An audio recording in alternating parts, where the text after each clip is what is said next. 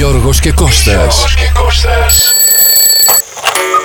Σοκαφέ Morning Show. Το air condition. Γεια σας, ποιον πήραμε? Ευρυδίκη λέγομαι. Ευρυδίκη. Και σε όποιον να είναι, λες το όνομά σου στο τηλέφωνο, που σε ρωτάει ποιος είναι. Είναι ευγενικό κορίτσι, άρα δεν αξίζει να την τρολάρουμε. Όχι. Χρόνια πολλά, Ευρυδίκη μου, ό,τι επιθυμείς. Χρόνια πολλά, κορίτσι όμορφο. Από το Σοκαφέ και το Σοκαφέ Morning Show σε καλούν. Χάρηκα πολύ.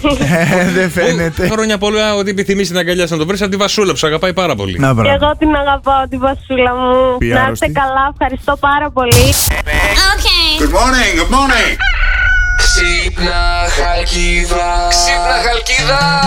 Ο Γιώργος και ο Κώστας ξυπνούν τα αγαπημένα σου πρόσωπα. Στείλε τώρα το μήνυμά σου στο Viber του Σοκαφέ 697 800 1048 και ξύπνησέ τους.